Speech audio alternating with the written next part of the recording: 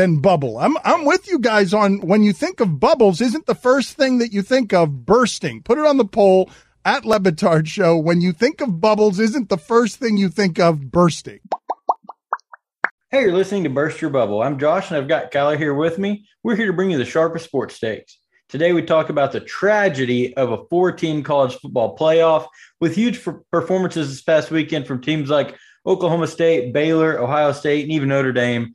Then we break down the good, bad, and the ugly of last week's NFL games, and we end with some historic NBA chatter. We are excited to announce this episode is brought to you by Bigfoot Axe Sewing, the premier axe sewing location in the middle of paradise, Ho Chi Town, Oklahoma.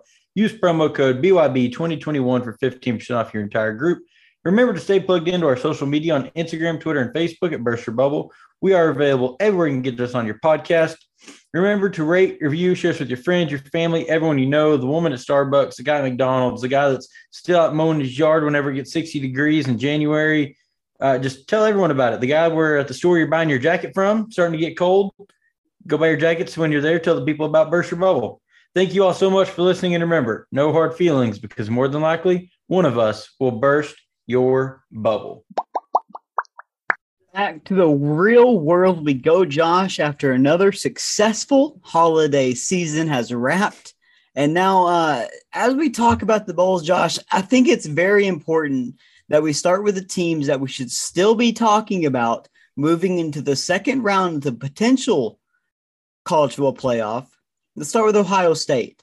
I mean, that great comeback against Utah outscored them in the second half 27-10. And Josh, I told you not to look up these stats. I'm sure that's what you're doing right now. Jackson Smith-Njigba. You know who he is? No. He is the number one receiver for Ohio State. Oh, yeah. The biggest game, personally, I've ever witnessed live and watching. I mean, obviously, you watch the old Jerry Rice clips. When he had 400 yards in the game, that's obviously more impressive. But watching a game live, I've never seen a more impressive performance from a wide receiver. Josh, he finished the game with 15 receptions on 16 targets for 347 yards and 3 touchdowns. And he lit up the entire game. I mean, this wasn't just it wasn't a fluke. It wasn't like 2 shot plays. I mean, this guy was lighting it up all game long, Kyler. That's the thing, too. And it's like the C.J. Stroud, and C.J. Stroud does a great job of spreading the ball all over the field. But you knew, hey, if we got a short 3rd and down, if we're ever in a 4th down situation, they knew where the ball was going. And the cornerbacks, the safeties, the linebackers, whoever was on him, whoever was tasked with guarding Jackson Smith-Njigba, hit them with a move. I mean, Josh, I don't want to bring in we'll talk about this guy later, Antonio Brown-like moves. So this guy had the rest of Ohio State had 22 catches, and he had 15. So he had 15 out of 37 catches. Yep, C.J. Stroud, 37-46, 573 yards, 6 tutties. And this kid is sitting at home, done for the season. Same as Michigan, Cincinnati. And this stupid national championship, those are in quotes, by the way, this gimmick has to come to an end before Josh, this can't go on much longer, because the longer it goes on, the more these championships will be discredited down the line when the playoffs turn into basically college basketball March Madness. Well, I don't know that they'll ever be discredited, but the same way that Josh, are Oklahoma State's in the 1940s discredited now? Or what about Bama's when they were playing one team? Well, Oklahoma State's is definitely discredited, but I don't know that it's for the exact same reason. I think that this has been on for so long. This is, has precedence. This is the way that we've done college football playoffs for a long time. I don't think that they'll be discredited. I do think that eventually, whenever you and I are old men sitting in the box somewhere, the kids won't remember it. I mean, they'll look at highlight plays and just laugh about how it was, but I don't know that it'll get discredited. But I also think that's why this is just another knock for the playoffs to expand because of any given Saturday. I mean, this always happens. We see teams like this that all it takes is one game. It's the same thing. We say it every Saturday. We say it every Sunday. It only takes one. I mean, and that's really the truth, especially in college football. When you could go home the next week, you don't have a chance to make it to the playoffs because of one Saturday. Yeah, Josh, what was the right word I used? That might have been a little too strong. You just repeated it to me. You said it won't be discredited. Yeah, and that is the actual wrong word. But just farther on down the line, Josh, it will look archaic. And absolutely, it will. I mean, it's old school. I mean, we know that the modern days are going to catch up. Modern times will catch up with college football. They will expand it. I mean, that it just has to happen. In 20 years from now, the kids that are playing it will laugh and just shake their head at the thought of only 4 teams making it to the playoffs. Like I said, but I think the bigger question is, and obviously this is just hypothetical and, it's just fun to look at. Yeah. How long do you think it'll be before say they expand it next year? How many years do you think it would take before a 5 through 8 seed won a national championship? I mean, Josh, I won't answer that question, Josh. I'll just go to my next point, and it kind of ties into that.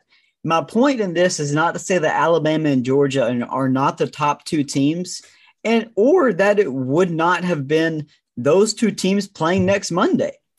I'm just saying, what's the point in having that first round at all when there is always active and open debate year after year about not only which teams are qualified, but also capable of winning on that stage? Because those teams that Bama and Georgia played on Saturday or on whatever fucking day it was, Josh, they were obviously not capable of winning those games.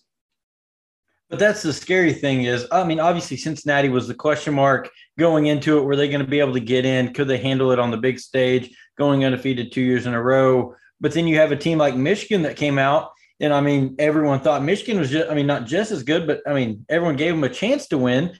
This whole year, people were saying that this was the year that Alabama was beatable. This is the year that Alabama is not supposed to make it to the playoffs, and they just do it again. They continue to do it when everyone was looking down on them after the A&M loss. So I agree that it's not saying that these 2 teams wouldn't have ended up in the championship, but it's whenever you get more teams, there's, like I said, any given Saturday, and you have a team like Oklahoma State that wet the bed against Baylor and come out and beat Notre Dame. And you would have those games in the playoffs because all it takes is one Saturday, one game, let's jump to that. That come from behind win against Notre Dame in the Fiesta Bowl. The defense really putting their stamp on the second half, winning it 23-7. Josh, the Cowboys scored, 31 straight points against the Notre Dame Fighting Irish. It was just an incredible showing from the Pokes. And so I know you watch this game a lot more than me. So what do you got on it?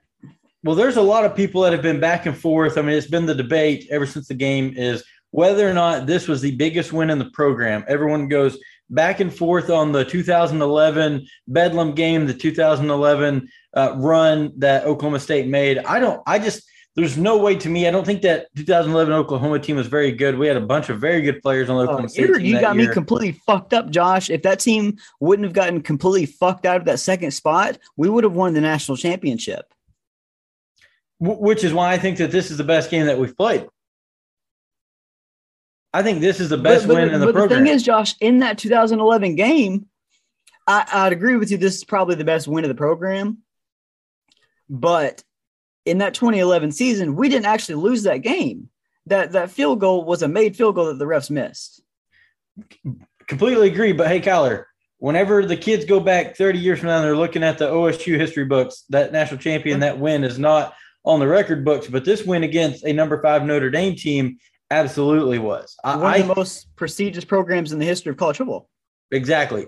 I think it's the biggest win of the program. This boosts Oklahoma State. Like I told you and Cole a few weeks ago, Cole was very high on Oklahoma State moving forward. And I said, well, this team is losing a lot. And this team is so good because they've been together playing and their defense is so good. Let's go ahead and just give a shout out to the man, Malcolm Rodriguez, who started at a safety, transitioned his position to a linebacker, All-American, gets the interception, has like 3 games in a row, 12 tackles with the pick, All-American, playing like an All-American, Kyler. This man, what he's been able to do is whenever he got to Oklahoma State's campus, the things that he was able to do on defense is just spectacular, and there's nothing shy of it. Shout out to Malcolm Rodriguez. Look at him in the NFL draft.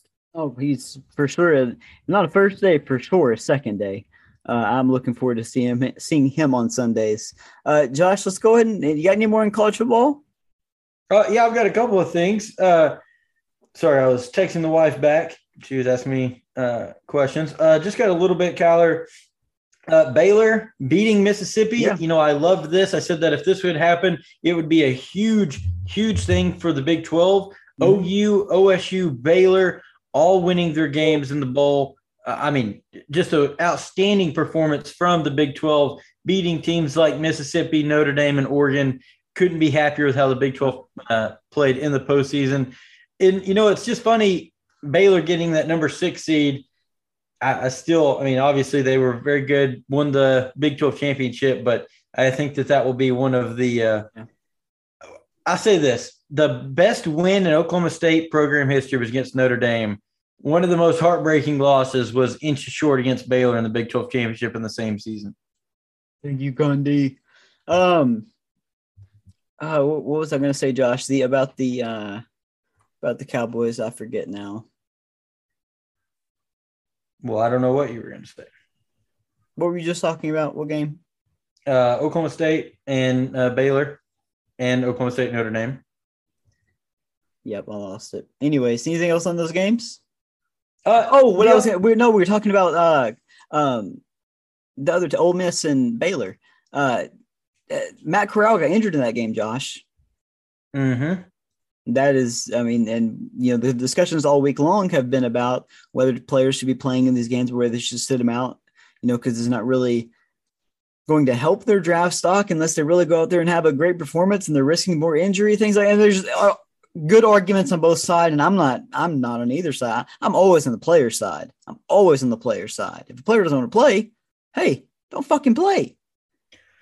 That goes back to my Antonio Brown thing. If he doesn't want to play, if he doesn't feel like he's healthy, don't play. See, that's where I think it's different, is being healthy. Obviously, if you're not healthy, I'm still this from Jim Traber. I heard him say it today. If you're injured, get off the field. But if you're hurt and you're playing, don't mention the injury because everyone's banged up. So if you're injured, get off the field. And he was talking about Baker Mayfield in this instance, but that's the thing. And I get it, there's risk of injury, but Kyler, there's risk of injury game in and game out. My thought process is that's why there is no college football expansion right now, is because they've been relying on these bowl games to be so prestigious, where if you expanded the college football playoffs, you get the exact same chance and risk of getting hurt. But these players feels like there's more of a reason to play. They have a reason to keep going. It also gives the coaches a reason to stay longer than the last game of the season. But here's the thing with Antonio Brown, Josh. He was off the field. He was telling the coaches, I can't go back on the field. My ankle's hurt. I don't feel comfortable going back on the field. I feel like something's wrong with it. I don't feel like going back on the field. And I understand, and Josh, there's no time or place for anything what Antonio Brown did on the sideline. That's probably one of the most unprofessional things I've ever seen in the history of mankind. Taking off his jersey, taking off his whole, being naked, running through the end zone. I mean, Josh, it was quite a scene, but it goes back to it turned into that blow up on the sideline where, the background of Antonio Brown, confrontational arguments can escalate pretty quickly, as we've seen in the past. And I'd imagine that's what happened on the sideline with him and Bruce Arians when they got into an argument about going back to the game or not. And I imagine some choice words were said. And when probably Antonio, like you said, Bruce Arians probably kicked him off the sideline. Just, if you don't want to be here, get off the sideline. Antonio Brown took that really, really personally. And I was listening to Ian Rappaport today, and he was saying that a lot of this stemmed from, Josh, when the Vax card fiasco came out. Antonio Brown didn't feel like he had any support or very little support from the Bucs organization and from Antonio Brown's camp. Once he feels that from somebody, he's kind of done with them. So I'll just, whenever you're talking about, whatever I was saying about, if you're not healthy, get off the field. obviously that's the player's decision if you don't want to go. I mean, there's still a lot of speculation, a lot of arguments going back and forth on how much like Bruce Arians knew about the injury, what the Bucs actually knew. Yeah. So, I mean, it's just a lot of back and forth that we don't know the exact answers to. Maybe Antonio Brown felt like he did and he didn't care. Maybe he wasn't taking him serious enough. So, I'm not going to – I don't know which side is, absolutely correct. I think there's probably just what we have here is a breakdown of communication. And so I think that's kind of where that stems from. More of what I was saying was just overall for these college kids, not really the NFL guys. I was focused more on the college kids. If you're hurt, you don't need to go into these bowl games and, risk injuring yourself even further just trying to get drafted. But if there's a reason to play, it gives them something to play for, because it's just been these bowl games are supposed to be prestigious enough to get these kids off the couch. And nowadays, that's just not the case, because they're growing up with the same mindset that you and I have, that the college football playoffs need to be expanded anyway. So why would they go out there and risk everything for a 7-14 bowl game? And here's an argument I heard today. God, I wish I could remember so I could quote them. But they said if they really want these games, these bowl games that are the Pax American United Slayer Bowl, if they want the best players on a 9-7 team to show up, fucking pay them, because that's legal now, right? Well, I mean, it is and it's not. I mean, it's not these teams that are playing the kids. But I'm saying the sponsors of that bowl could. Yeah, absolutely. So if you want the best players there, problem solved.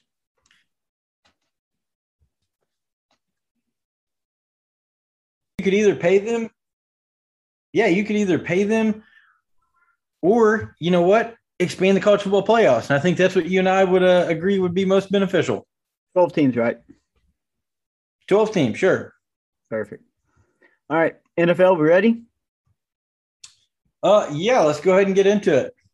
All right, Josh, this is probably the best 12 o'clock window of the year, especially for Red Zone. Now, there are probably better games and more close endings in different weeks, but the degree of importance in these games, the playoff implications on the line everywhere, and I feel like there were more playoff implications this week that kind of squandered all the playoff implications for next week. Week 17 absolutely delivered. Josh, we finished the week. I finished the week 10-6. You finished 9-7. Pretty good, huh? Okay, so yes, I mean you beat me in the head-to-head spread, Kyler. But here's what I got to say about our little bet that we have going on. Yeah, I'm going to need you to stop opting out of these over/under picks. If I heard, ooh, I'm not touching that one more time, Kyler. I need some help on the over/under lines, because I don't know that I was very good at it. So if you're good at the spread, I'm gonna need you on my over/unders too. All right, I got you. All right, Josh, okay. Let's start with Bills and Atlanta. I mean, the point. Can you whenever we go through each game, can you say who got it right and who got it wrong? That way they know. Do you have that information? I do. Let me get it ready. Yeah, that way we both know, and that way, if one of us felt good about a team and they absolutely wet the bed, then we know that. And this is a great place to start, Josh, because the Bills won 29-15 against Atlanta. The point spread was 14.5, and we both were on the Atlanta Falcons. So, I'm sorry, we were both on Buffalo, minus 14.5. So, of course, that didn't cover. Horrible beat for us. Yeah, 14 straight up, just a terrible, terrible loss. Starting off the week incorrectly. Although, looking at this, Kyler, when I remember talking to you about it, 14.5 is a lot of points. Because they really just dominate. I mean, they didn't really dominate the Falcons, but I mean, they put on a good showing. They field goaled them to death. Yeah, I mean, 29 points. 3 interceptions from Josh Allen, though. He looked rough. He did not look like the MVP Allen that everyone was talking about at the beginning of the year. Although one of them went off the running back, I'd have been pissed if I was him. But it was not a great showing, and it's very rare. Kyler, I don't know the last time that a Bills running back has topped 100 yards. Oh, Josh, until this week. Yeah, I was about to say you're not looking at the box where Devin Singletary had a great week, 2 tutties, 110 yards. Yeah, 23 carries. That's another thing. I don't know the last time that a Bills running back had over 20 carries until last week. And I think that's kind of a case of them just kind of mailing this one in. Do you think? I mean, probably. I think they're also probably trying to get teams a little bit scared of the run, trying to establish it a little bit more before the playoffs, maybe. Sure. Bears, Josh. The Bears absolutely killed the Giants, 29-3. We're both on this one, pretty easy. Anything on this game? No, Mike Glennon can't score. We knew that. 24 yards, Kyler, as a starting quarterback. 24 yards. And 2 interceptions. That's bad.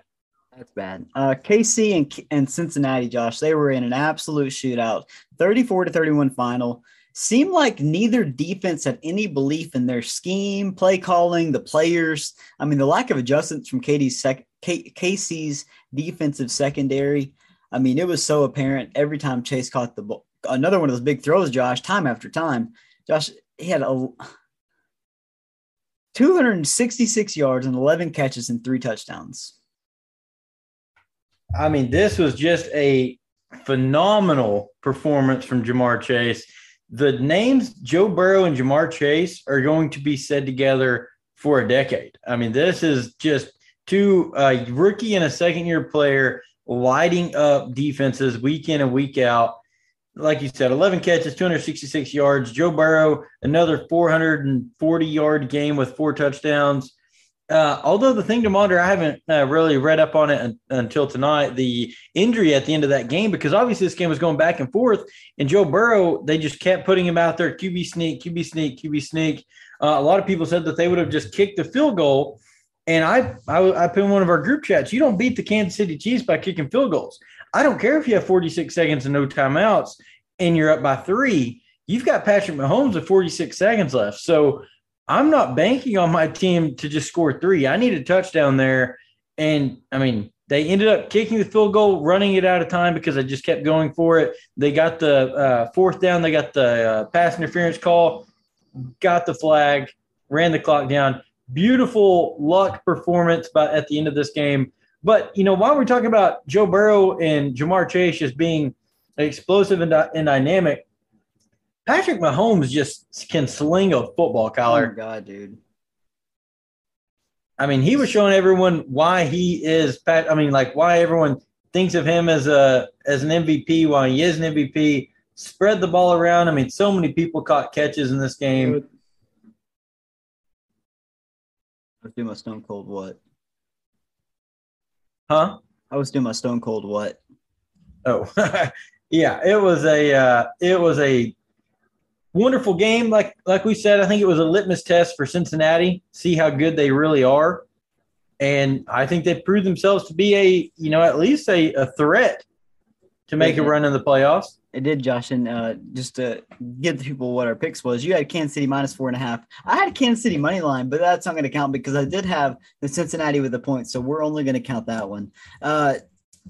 Here's another thing, Josh. Quick stat on Joe Burrow.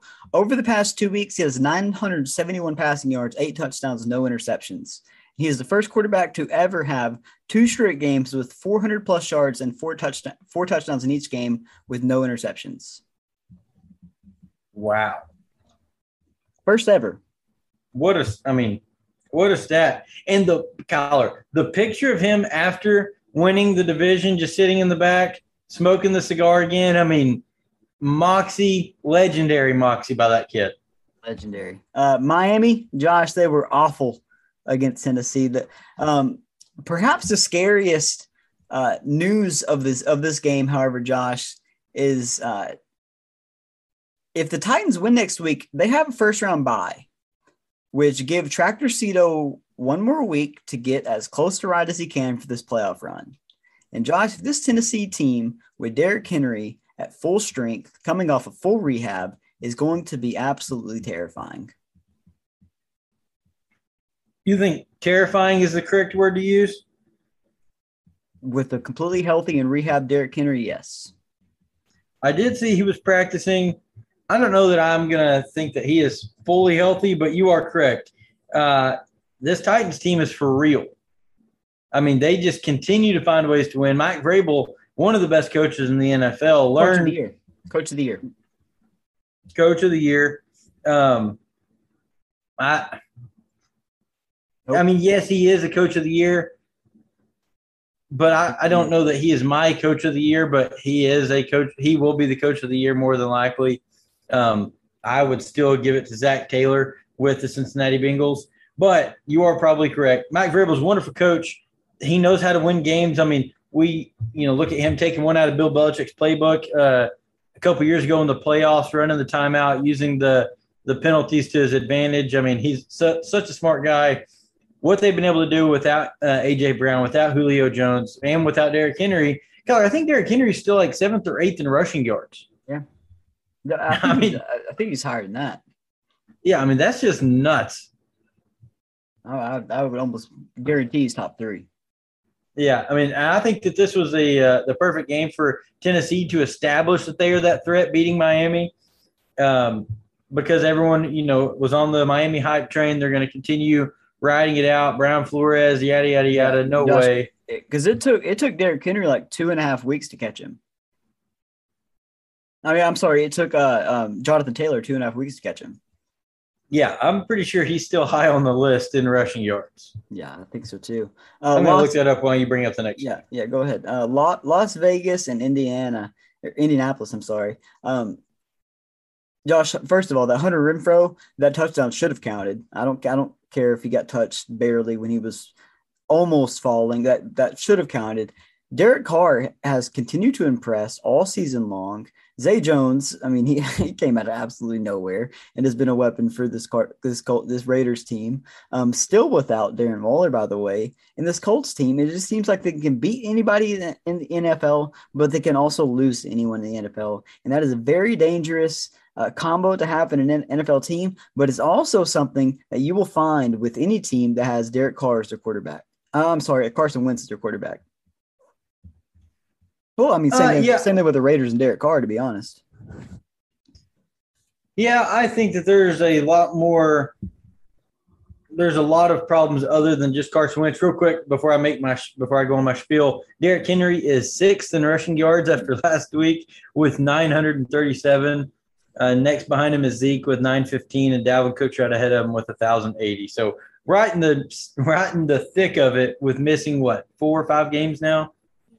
At least. So going to Indianapolis and the Raiders are, I mean, what they've been able to do is just so impressive with losing the head coach early in the year. Obviously the tragedy with Henry Ruggs. They just lost another teammate to a DUI. Just terrible, terrible things happening in Las Vegas, and they just continue to squeak out wins, 9-7 record. But you're right, the Colts.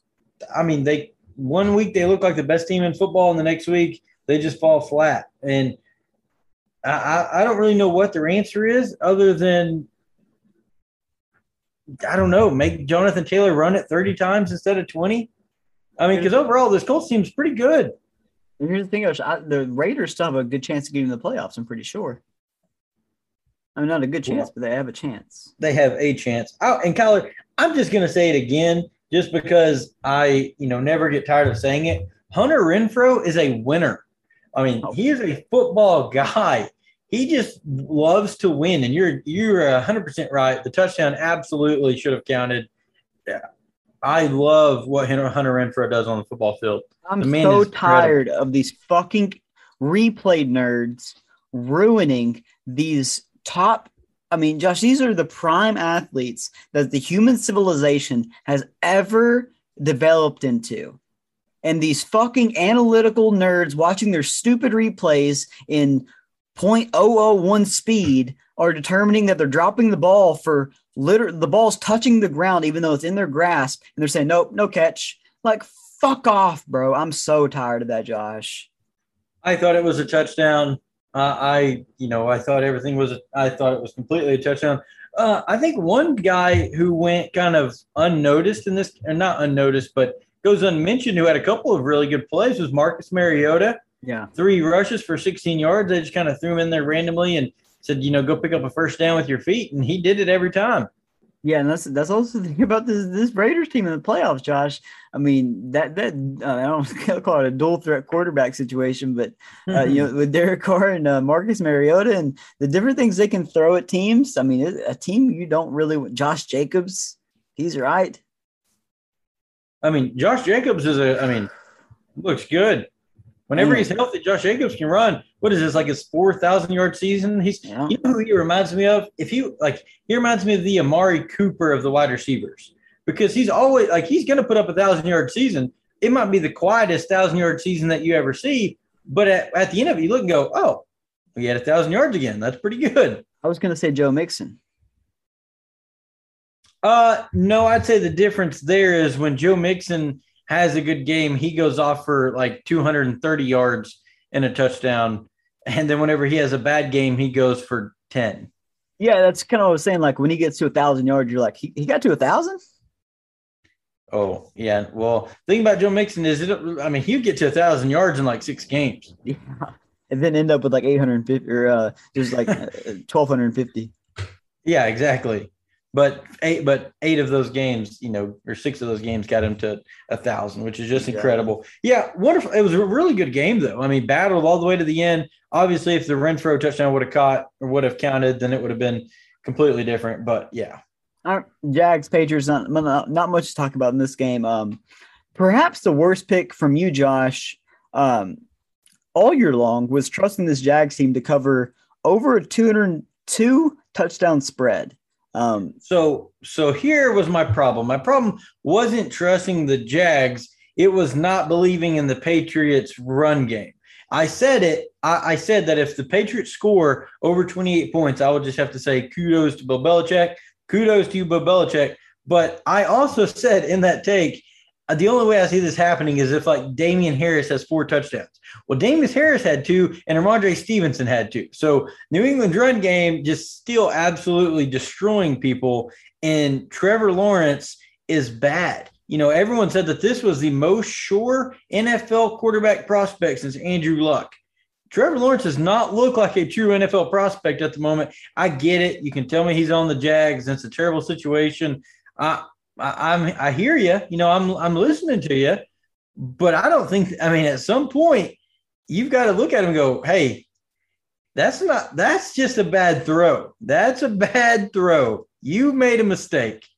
And that's kind of the thing we saw, Josh, especially going back to that Jets game with Mac Wilson. I'm sorry, not Mac Wilson. Zach Wilson. Zach Wilson. You saw glimpses.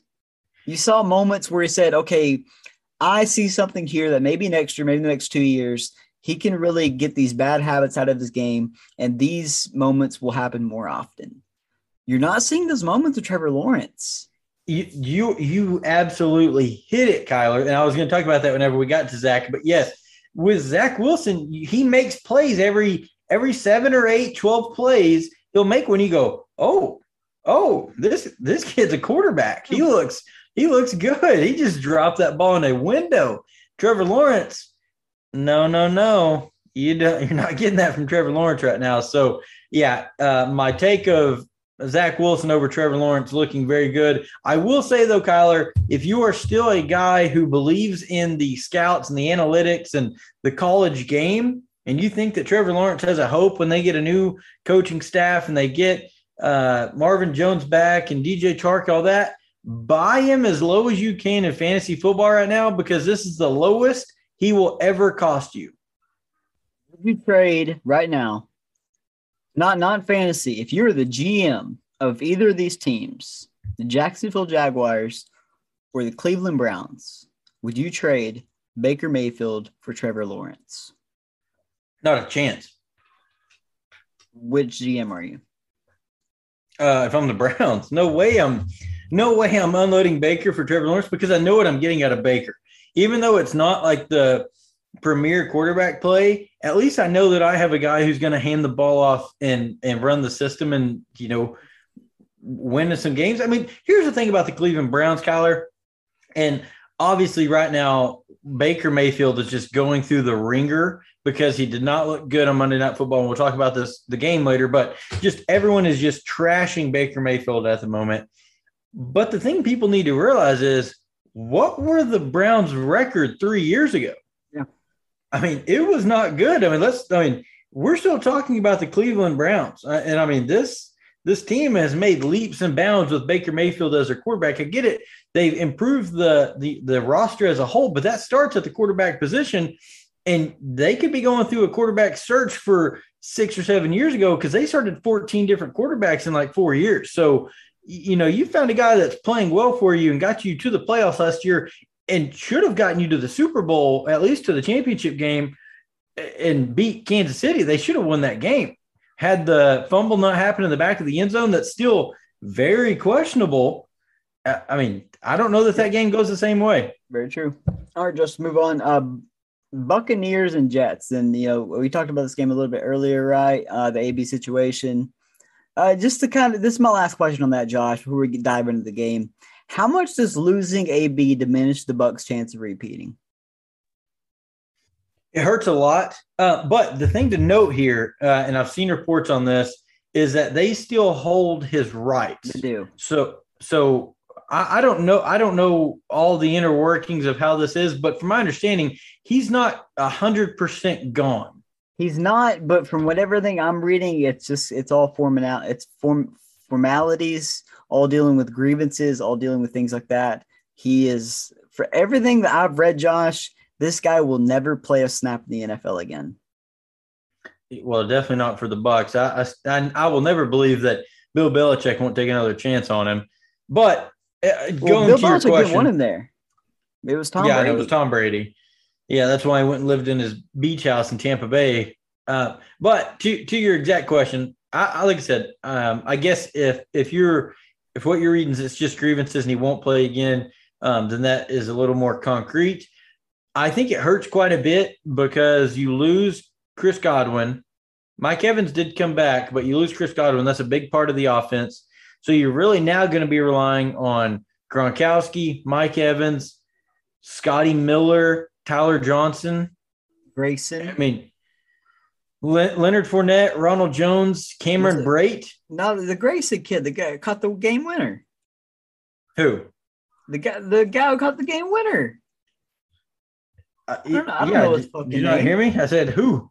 His last name is Cyril Grayson, I think. Cyril Grayson Jr., I think is who it is. Tyler,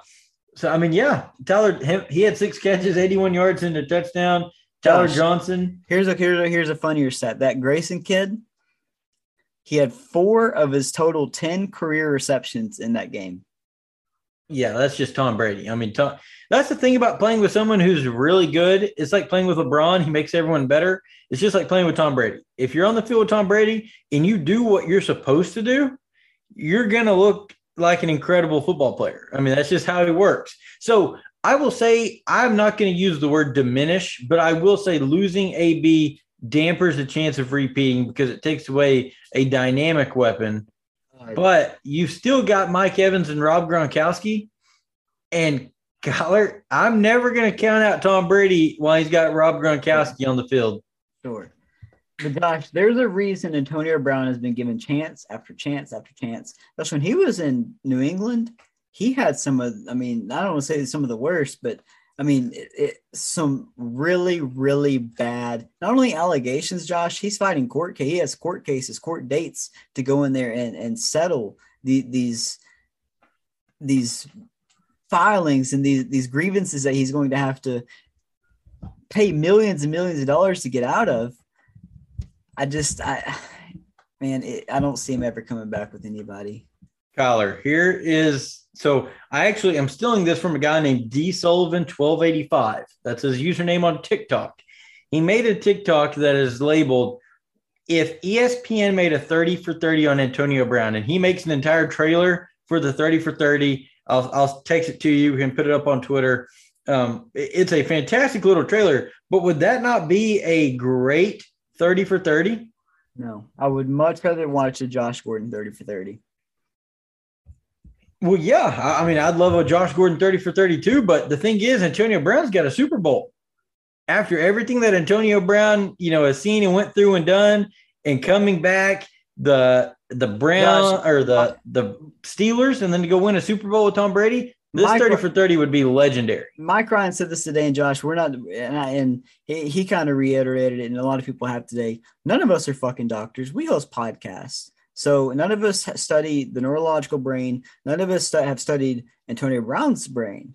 So to even throw around the term CTE, mental illness, things like that, anything like that is completely reckless. Not only speculative, it's dangerous. So anything like that is completely frowned upon. But Josh, maybe he's going through some stuff, and maybe he's just an asshole. I mean, yeah, I don't know whether he has that or not. I don't know what all he's going through, but a 30 for 30 would be pretty sweet. But I mean, obviously something's happening with him. Doing what? Let's get to the game. Doing what you're doing, something happened. But a 30 for 30 for Antonio Brown would be legendary. Another guy that the 30 for 30 would be really good is Odell Beckham Jr. I need a whole 30 for 30 about the LSU squad. Did you know that Jarvis Landry has not done an interview with anyone since OBJ left Cleveland? Oh, wow. Rocky and all right, we can get to your next game. I've got some good stuff. Do we got any thoughts on this game? I mean, Tom Brady is an incredible comeback. I mean, we knew there was too much time. Yeah, everyone knew that Tom Brady was going to win that game as soon as the Jets gave the ball back. Kudos to the Jets for going for two or going for the touchdown at fourth and whatever. I mean, that's what you have to do. Yeah, same thing with Kansas City. You don't beat Tom Brady by not going for two, because Tom Brady with the ball back, I think he had like a minute and 40 seconds. Tom Brady's going to score. I mean, he's going to score. That's just the bottom line. I'd say just shout out Zach Wilson. I mean, Zach Wilson looked pretty good. He didn't throw any turnovers. I mean, like we talked about, it shows a little bit of growth, a little bit of development playing this good of a team, playing it that close. Braxton Berrios, it looks like the lone bright spot for the Jets and all this. He looked very good on Sunday. But other than that, Kyler, I don't have a lot. It's just a rookie quarterback going up against the GOAT, and Gronkowski continues to ball out at 100 years old. We talked about Eagles and watching ride that bad beat. No, we have not talked about Eagles yet. Yeah, the Eagles. Josh, I think we kind of mentioned it. Well, no, we talked about the bad beat with the Bills and the Falcons. We had a couple of bad beats this week. This was the exact same thing, Josh, because we had them 4.5 and they won by 4. Yeah, so a couple of really bad beats for us. Okay, but Taylor Heineke is 1,000% their starter next year. Yes, absolutely. They're going to trust him for a couple of years. He's like the Daniel Jones of the Giants. They're going to give him – well, I'm not saying that they're the same, but they're going to give him the same chances that they're giving Daniel Jones in New York. Yep. This game, I mean, Jalen Hurts, Kyler, didn't throw any touchdowns, but he did exactly what you needed him to do. He didn't throw any interceptions. He was good about just handing the ball off. Boston Scott scampered in for a couple of touchdowns. And I really think that that's the key to this Eagles team continuing to win football games, is just establishing the run game and going through that way. I mean, whether it's Boston Scott, Jordan Howard, Jalen Hurts, or Miles Sanders, the combination of those four guys running the football is leading you to success. Well, we 1,000% have to talk about that stadium collapsing. Oh, my gosh. The fans were coming out saying that they weren't even offered medical treatment on site. Bro, immediately the security guard was telling them to get the fuck off the field. Did you see the clip I posted on my story? It was Jack Mack from Barstool. He made the thing, and you noticed the guy about 30 seconds in full Eagles gear. I mean, jersey, helmet, pads, pants. But, obviously a fan that had just fallen out of the fucking stands in a different colored jersey than Jalen Hurts was wearing comes up and dabs him up and gets a picture after falling 15 feet on his head. I look, he had the helmet on. But all-time clip there, and you can see when Jalen sees him, he kind of smiles, gets a picture. Jalen Hurts, just an all-time great guy. Yeah, I thought who posted that clip? I mean, it was all over him. So the one that I thought was hilarious was Mike Garafolo. I thought that's who you said, but I couldn't remember. But Mike Garafolo posted, Jalen Hurts only sacked once today, but almost got a second on his way to the locker room. Yeah. Fuck, it was bad, dude. That really could have been a lot worse than it was, huh? Yeah, when it's just another what more do you expect out of Washington at this point? I mean, it's just another thing, not even from the players. Obviously, the team, is the team. They've had it down here, but this entire organization, I mean, that's the epitome of the Washington football team for a couple of years now. And I mean, that's just the perfect way to describe it. Kyler, I think that you sent it to me, and they've come out with it in a couple of places. They're down to like 6 names for naming the team. They're going to name it on or by February 2nd. You got the names. You got the names on you right now? I just remember a couple of them off the top of my head. There was right here. The Commanders, Red Hogs, not Red Hawks, Red Hogs. Defenders, Brigade, Presidents, Armada. Yeah, it's not good. Is Armada a hotel? I mean, there is a hotel, but I don't think that's the. I think it's Armada. No, Armada. Yeah, I'm pretty sure that is a hotel, but it's also like I think it has something to do with ships. Like it's like a Navy thing, like an English naval thing. Because there's like I think it's like a bunch of something to do with the Navy, something to do with ships. I don't remember, but it's something to do with like a naval ship, which would make sense. I mean, you're in DC. How bad is the Washington Presidents? I mean, I think it fits with the city, but it's not good for a football team. I mean, out of these, I think that they're most likely to go with the Defenders. We're the Commanders. The Commanders is, I mean, I could see that.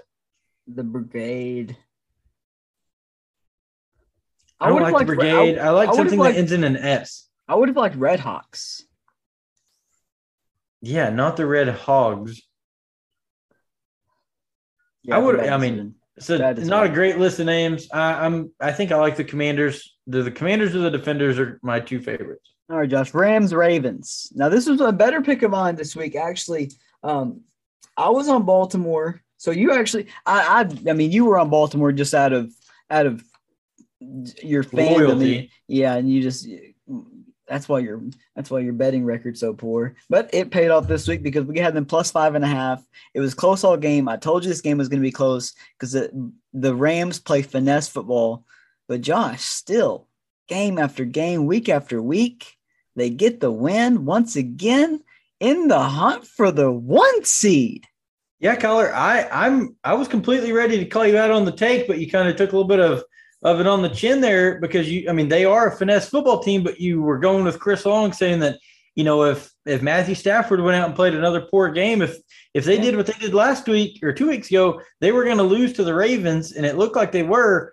But this Rams team has continued to take those shots on the chin and get up and rise above that and win football games. I think it shows a lot of resiliency when you don't have the best play from your quarterback. Yep, you're right. And they do not have the 1 seed yet. I mean, they're still they won't get the 1 seed because they lost to the Packers earlier this year, right? Yes. Yep. So the Packers have clinched the 1 seed, right? Yes. Yeah, that's what I thought. All right, so they'll for sure probably get they'll be battling the Bucs for the 2 seed, I imagine. Yes, I think that is how it's working out. The Bucs, yes. Sweet. Bucs and the Rams fighting for the 2 seed because Arizona fell to the Cowboys, and we'll talk about that. But God, this was another really good game. And, great game. I mean, Huntley played really. I mean, I can't say really good. He played really good in coming in, filling in for Lamar, playing against the defense that is the Rams and the team that is the Rams. But I think the real story here, just week in and week out, continues to be Cooper Kupp. I mean, this man. I was about to say that myself. My next words in my mouth were going to be how amazing Cooper Kupp is. Now, Kyler, let me tell you this. Michael Thomas is still ahead of Cooper Kupp in receptions, and he's going to beat him, not for the year, but like in a single season, like the single season receptions. He's going to beat Cooper Kupp in one less game in a season and the number of receptions. And just think of how dominant of a year Cooper Kupp has had. It's just incredible. especially the place and the schemes that Sean McVay has, the position, the slot receiver position that Cooper Kupp plays, how much he catches the ball, how many slants he runs, how many quick outs he runs. That is insane. But that also shows how quickly Drew Brees was getting out the ball out to his best guy for so many years. So it shows. So this is it. Cooper Kupp, 1 game left, has a chance to beat Marvin Harrison's reception record. All he needs to beat it is 6. He needs 6 catches this week to beat it. I don't know that he plays enough to get 6 catches. Going back to Marvin Harrison and going back to college football, Marvin Harrison's son is a wide receiver for Ohio State. Wow. Marvin Harrison Jr. Hmm. He's their second best receiver, and he's a fucking stud.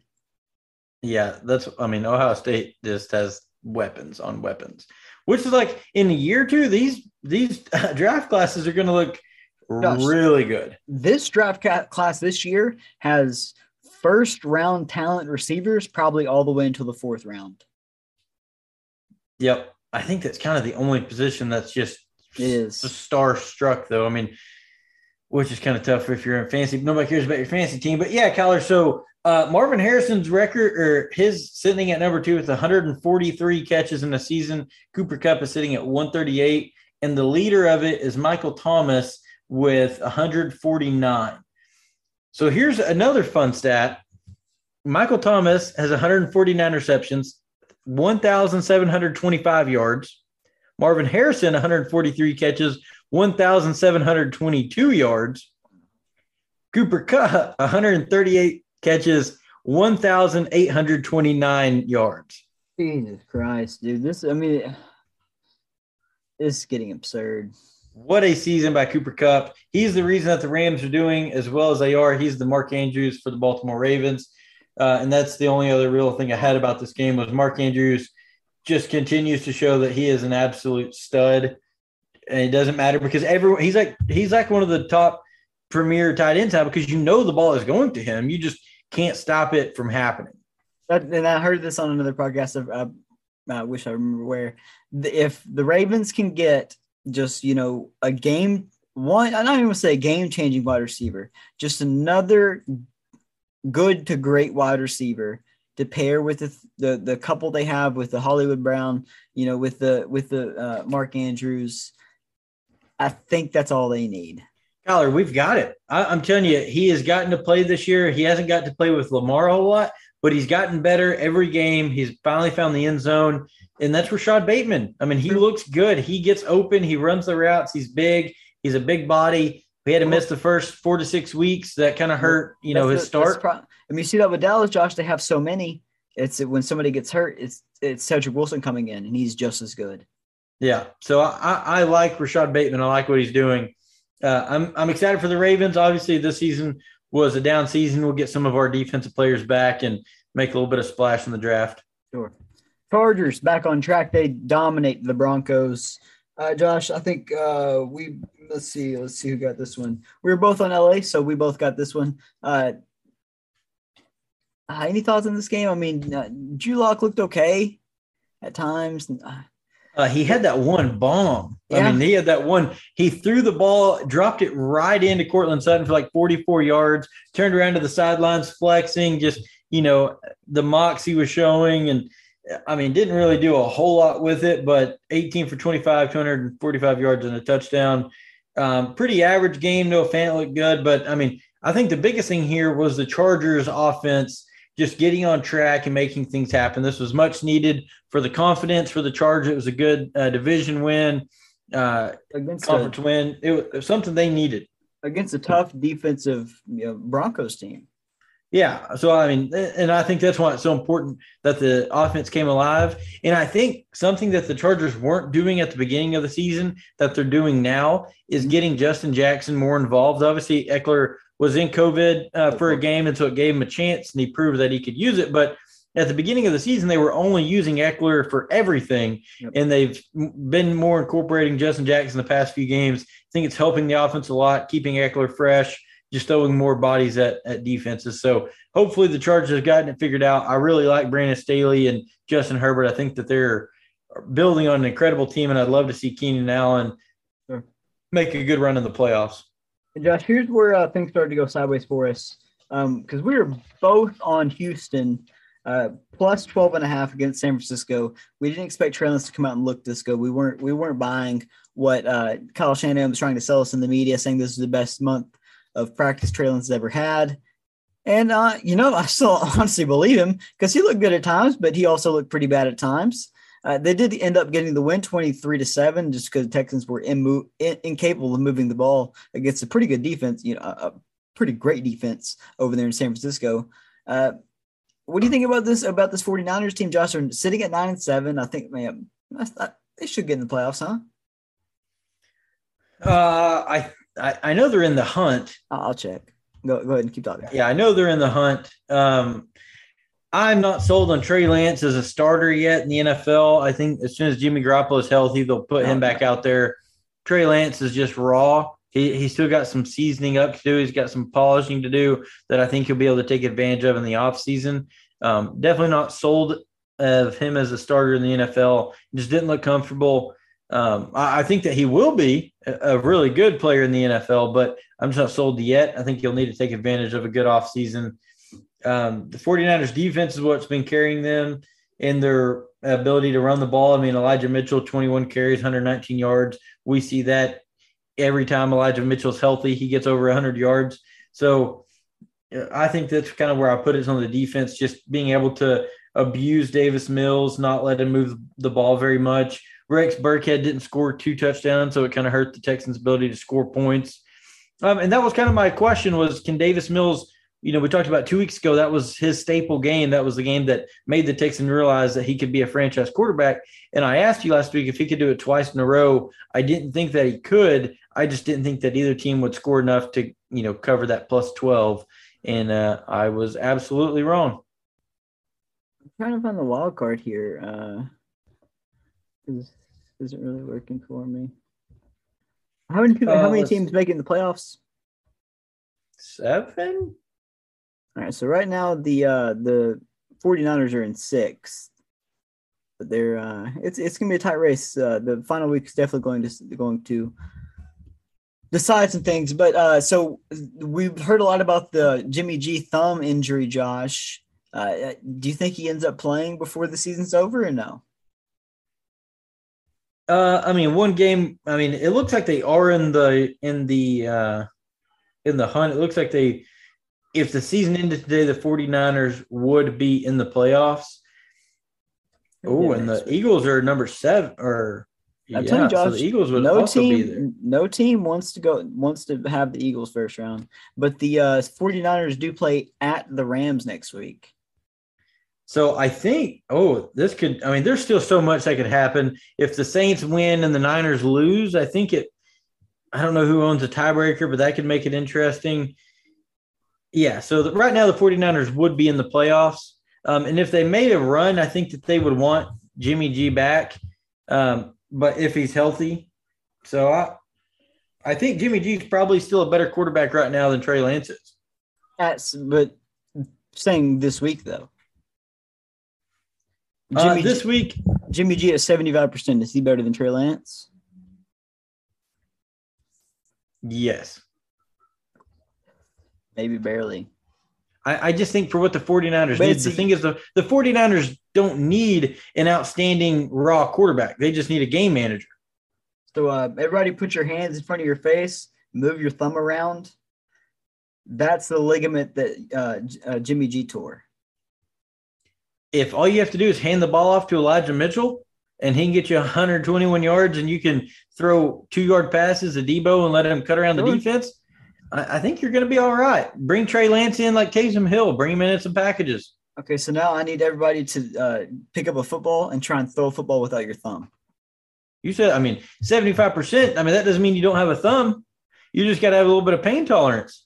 Well, I think it messes up with the whole delivery. I don't know, Josh, but hopefully I think Trey Lance will be just fine finishing out the season for the 49ers, to be honest.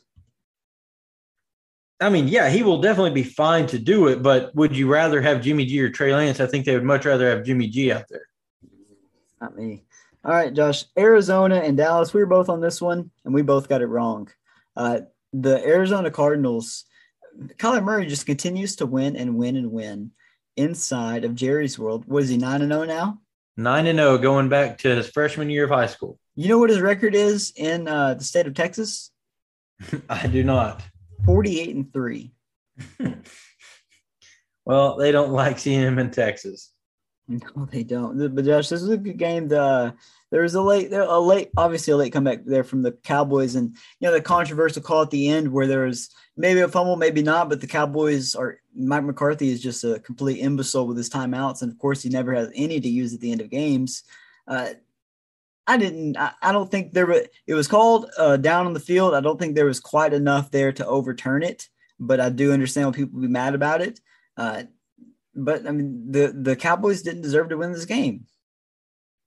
No, they didn't deserve to win the game. Zeke Elliott, 16 yards on the ground. He hasn't had more than 60 yards since like week 4, something incredible like that. Tony Pollard looks better when he's running the football than Zeke does.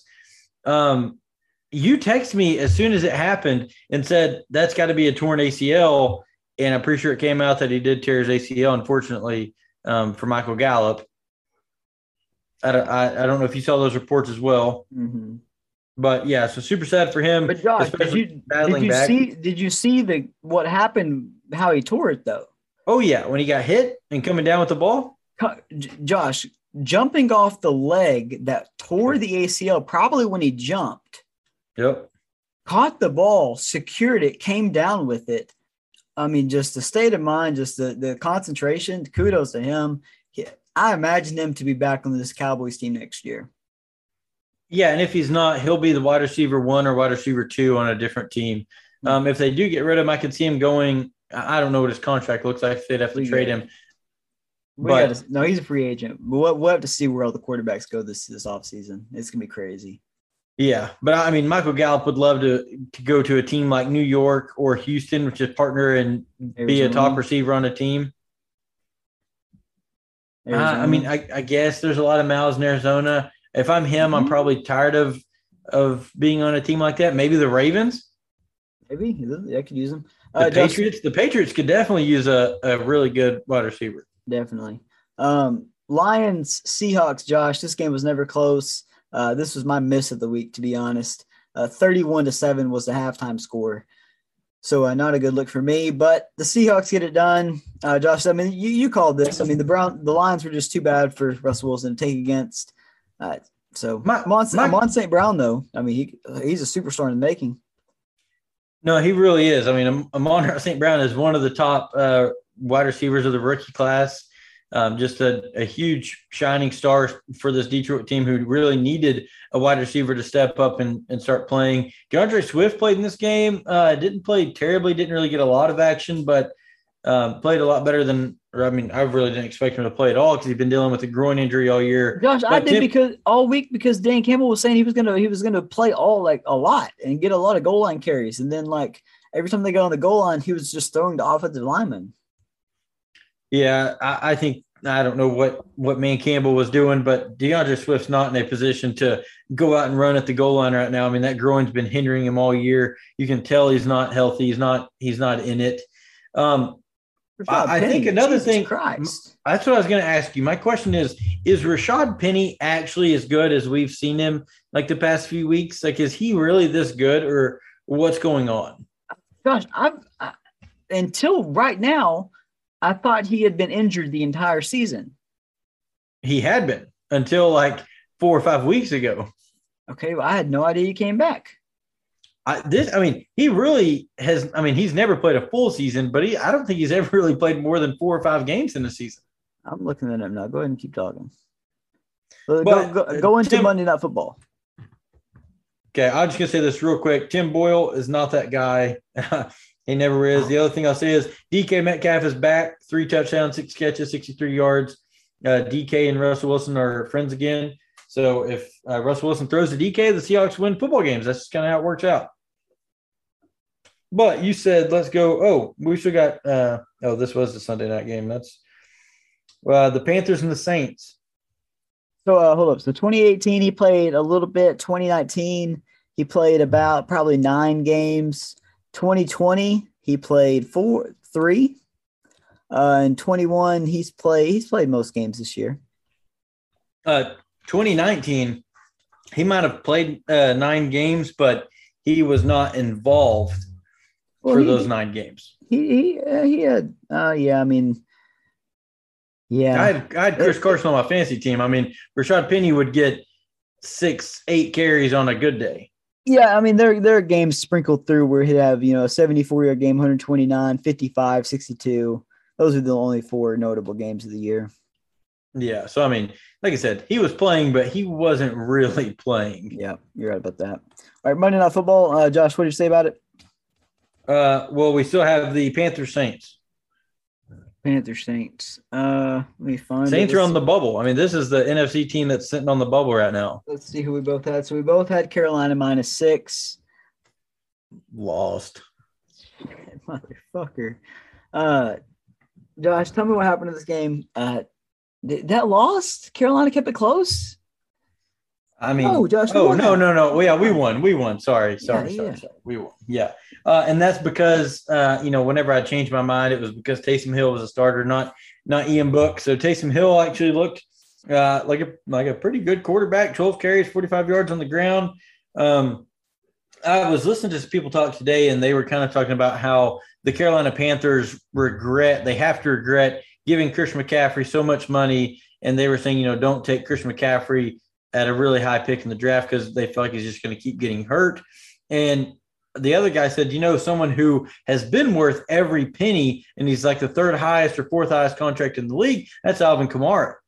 That man's getting paid so much money, and he's worth every dime because he is just – obviously this wasn't, just his best game in the world, but still 100 yards all-purpose with the touchdown. I mean, he just puts in work every game. He's one of those guys where that's where the football's going. You just can't stop it. AK-41. I hear it, Josh. And then, so the Saints are a quarterback away? Yeah. Well, I mean, they're going to need some retooling with the wide receiver core. I mean, Marquez Callaway can't be your number 1 guy. I mean, you would love to see Michael Thomas come back healthy and actually be able to play some football, but they're going to need some help with the wide receiver core. I mean, he struggled with that injury for at least, a little bit over half the season. So, yeah, I mean, if they shut him down, just shut him down. That's fine. But you want Michael Thomas coming back. I think that was the situation. They shut him down. Yeah. And I think it was a deal. I think it was half them shutting him down and him being unhappy with the quarterback situation at the moment. He didn't want to come back and have to be, Superman for a subpar quarterback and risk another injury in a meaningless season. I'd imagine they have some big fishes in their looking to grab up in their nets come this offseason to lure back Michael Thomas. You know who would look really good in a Saints uniform? Who's that? The same prototype as Drew Brees, Russell Wilson. Hey, Sean Payton, it could work, Josh. I mean, I think it would work really well. Give him Michael Thomas, give him Marquez Callaway, run that, a lot of deep routes. I mean, I don't know. I'm just saying it would work. It would work. You think Sierra wants to live in Louisiana? It's not the biggest market, but it's not a tiny market either. I mean, probably not, but hey, it would work for him. Maybe he can fly and see the family. Guess so. And I've also heard some conflicting reports today about Russell Wilson. We'll wrap up here in a second, but kind of saying that, last year Ian Rappaport said this year feels different than last year. Last year, Pete Carroll was kind of more leaning towards, retooling and this and that, but he may have been a little limited on Mr. Unlimited, if you catch my drift. Yeah, I get you. One other thing that I will say about the Saints quarterback situation, Jameis Winston's probably not going to be a Saint next year, Kyler. A bunch of landing spots for him. How about this one? Jameis Winston, Pittsburgh Steelers. Yeah. I just don't know how good he is, Josh. I mean, I understand how good he is and understand, but then you have. Okay, let me ask you this. Would you rather have Mason Rudolph, a brand new rookie, or Jameis Winston? Here's where I would rather see guys like who am I thinking of, Josh, that has a really good Tyler Huntley. Okay. Gardner Minshew. No, let's stick with Tyler Huntley for a second because he's going to be a free agent this offseason. The Ravens are 1,000% going to re-sign him. Yes. Because he is the perfect prototype backup in case, Lamar Jackson needs to go test COVID, sprains his ankle for a couple weeks. It's literally his prototype, just a little worse. Teams need to start paying extra money, especially, the Bengals, the Titans, Josh, these teams that it seems like every couple of weeks they're playing with a backup quarterback, not every couple of weeks, but once every 6 or 7 weeks, they're playing with a backup quarterback. The 49ers, the Cardinals, hell, Josh, the Browns, of course, the Saints, the Packers. The Packers less so. Well, the Browns definitely, the Browns did it this year. That's why they brought in Case Keenum. Yeah. But that was a problem the whole season, Josh. They wouldn't actually bring him in. Yeah, for sure. And that's and I'll wait till we get to that game. But I've got a lot to say about that whole situation. But you are absolutely right. They need to start paying better quarterbacks to come in and serve in these roles. Yeah, just for the backup roles because it seems like every single. And Josh, I hate to pick on you with the Ravens, but it seems like every couple of weeks we're seeing a second or third string quarterback playing most of the game for your Ravens. Well, that's because Lamar did suffer an ankle injury this year. Sure. We didn't have that last year a whole lot. Obviously, we had it a little bit, but most teams have at least one or 2 weeks. Trace McSorley played a playoff game for y'all last year.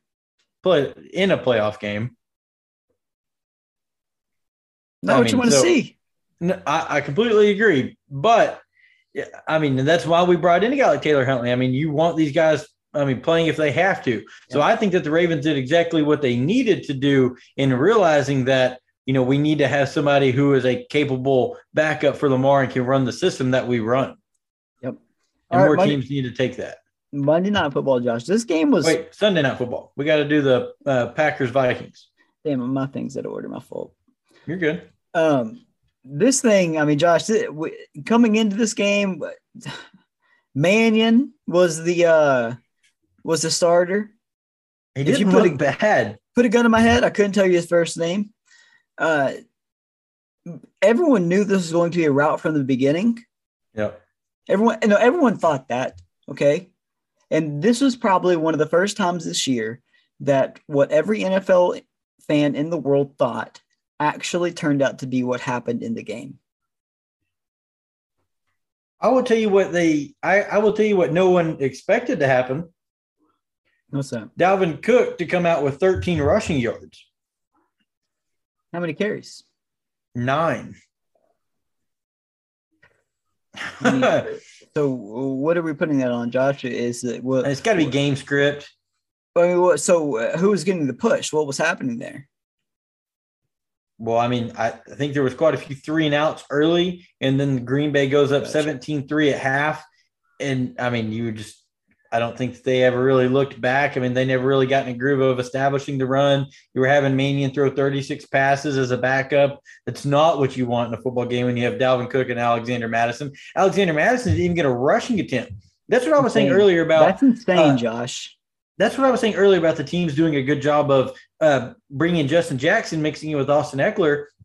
I don't know why teams like Minnesota aren't throwing in Alexander Mattison to split carries or go 70-30 with Dalvin Cook when we know that he is injury. When he knows that he can get injured. Throw somebody else in. Alexander Madison's a very good running back. Let him play some snaps.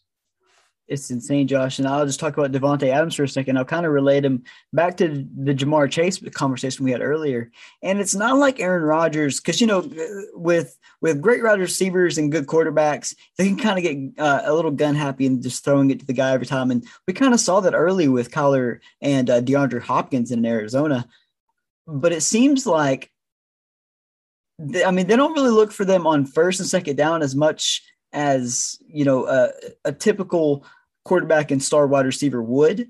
But in critical situations, if they need a third and 2, a 4th and 3, if they need to pick up a first down, everyone in the world knows where the ball is going.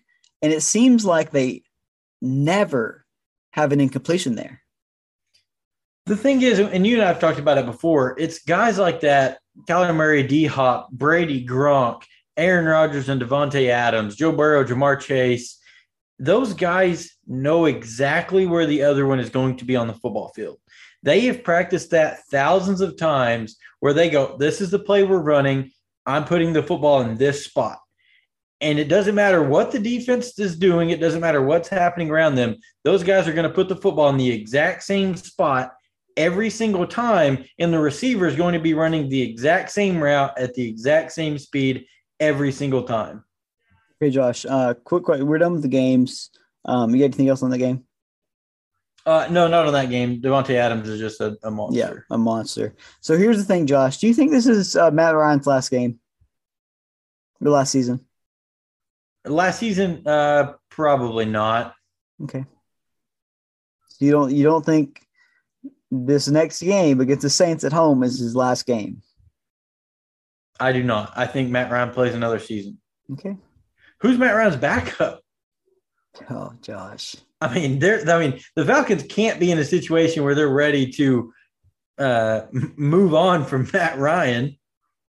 Oh, Josh. So let's talk a little basketball, Josh. Well, before that, Kyler, we got to get to our I don't know where your papers are jumping, Kyler, but I've been itching to talk about this Monday Night Football game.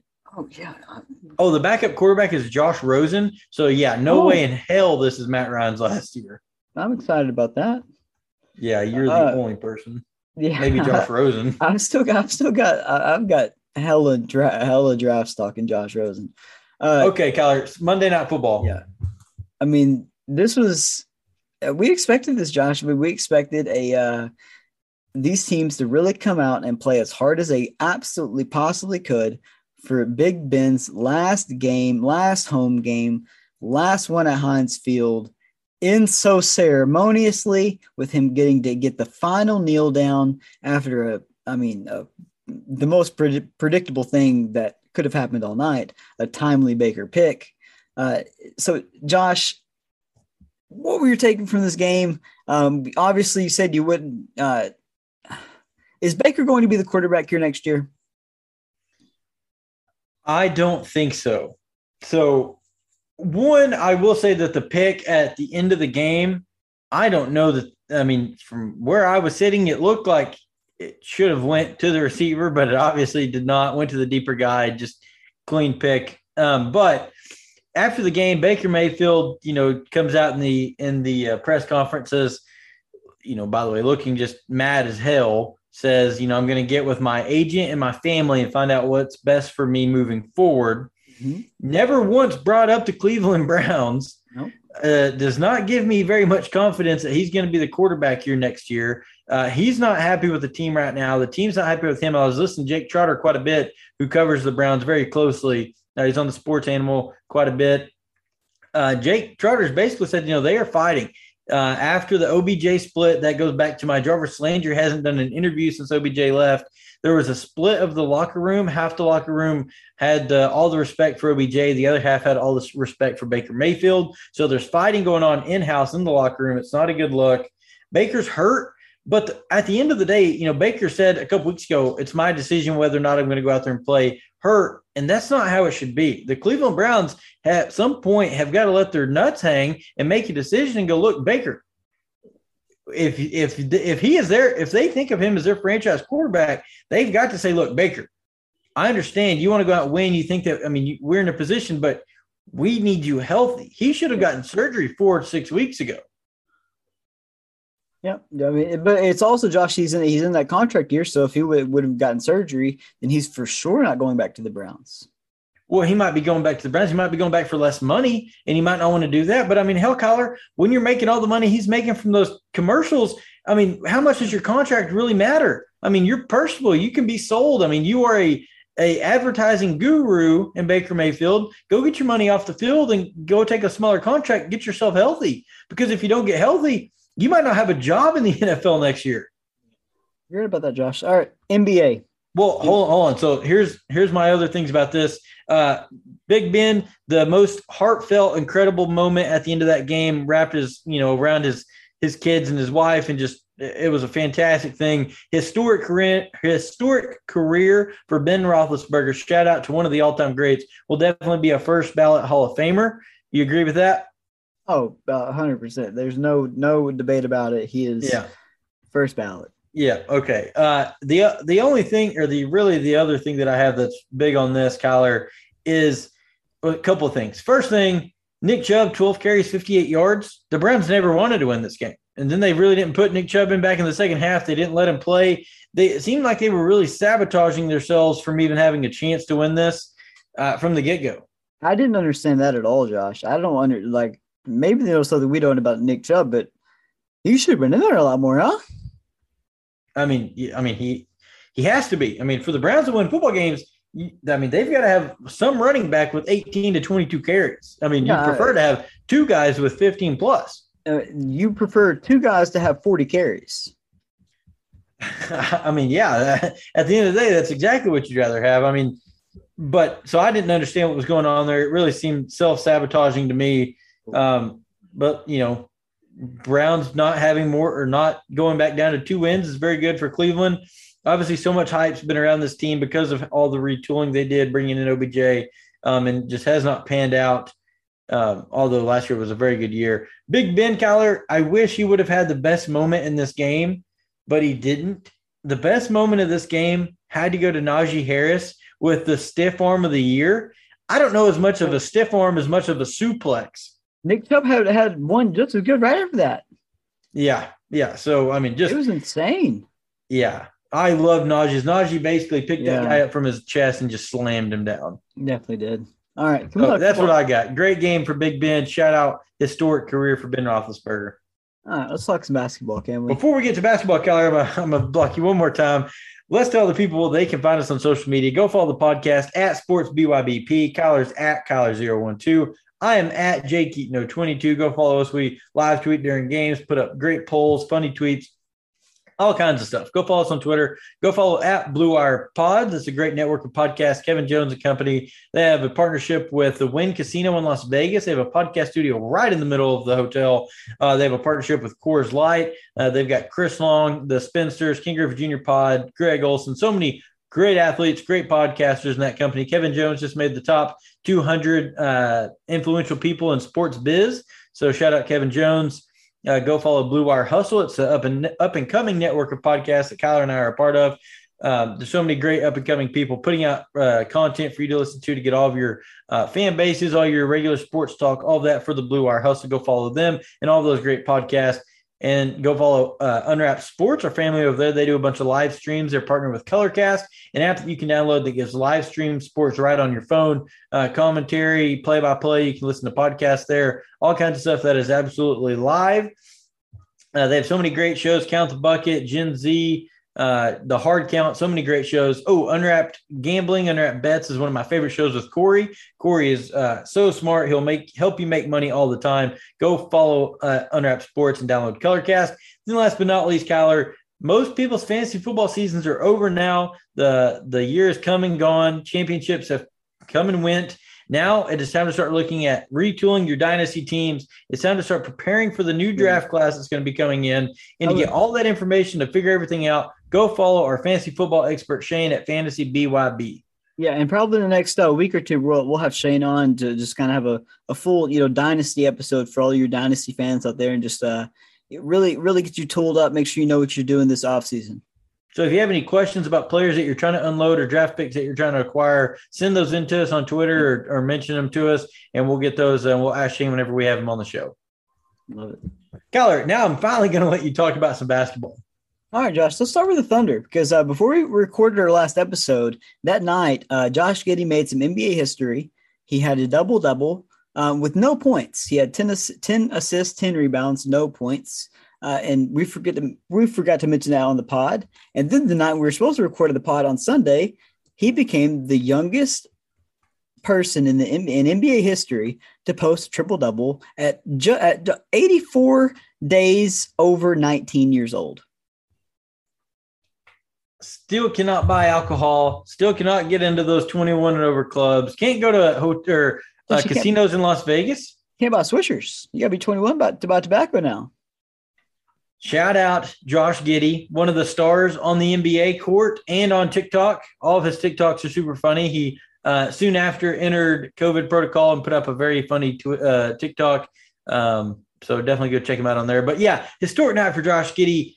He just looks better and better, Kyler. The odds just keep going down on or up on him, down on him. I don't really know what that would be on him winning Rookie of the Year. They keep getting the odds get better for him to win. Yes, that's correct. That's how you say that. Yeah, the odds keep getting better for him to win Rookie of the Year. He looks really good. Won the December Rookie of the Year or Rookie of the Month for the Western Conference. I don't think he doesn't have the scoring opportunities to win it. I don't think, unfortunately. It will come down to points per game. I think just that'll probably knock him out, but at least he's there in the conversation. Mm-hmm. Mm-hmm. I mean, he just continues to climb the ladder. What are you doing on Friday, Josh? You going to go to this Minnesota game? On Friday, I will be at the Minnesota game. I am going to a bachelor party in Oklahoma City, and we do have tickets for the game on Friday. Where y'all sitting at? Huh? Where y'all sitting at? I have no idea. My buddy Jared's the one that actually got the tickets, I think, and I'm just kind of waiting. I'm in a waiting thing until I get there and grab my tickets from it. Yeah, I might go to that. Yeah, the Thunder, though. Shout out to the Thunder. Josh, any teams, the Chicago Bulls, I mean, they've been – Kyler, before we get off the Thunder, I will just say, I mean, this was news from tonight. The Oklahoma City adding to the future draft pick war chest. Yeah. They snagged Oni. I mean, that's going to be a immediately waived him. Yeah, along with a 2028 second-round pick from the Utah Jazz. So here's why that happened, Josh. If the Utah Jazz would have waived him themselves, that would have cost them $10.5 million off their cap. So instead, they traded him and a draft pick to the Thunder, so the Thunder could waive him for free. Yep, and that opens up a roster spot for the Thunder because they also waived.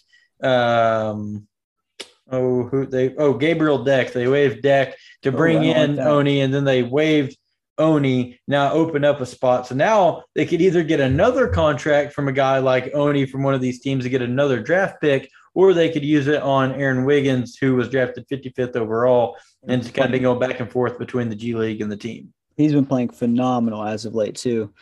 Josh, another team that's playing phenomenal as of late, that's the Chicago Bulls. They've won 8 in a row, 8-2 in their last 10.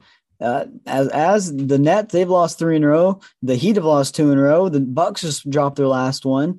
The Cleveland Cavaliers are somehow still in the top 6. That's mind-boggling. The 76ers, Josh, you know what Joel Embiid's shot record is in game-tying or game-winning situations? Got to be good. 1 for 18. Oh. The only player worse in NBA history with that many attempts is Kemba Walker. His is 0 for 25. He was what? 0 for 25. Oh, yikes.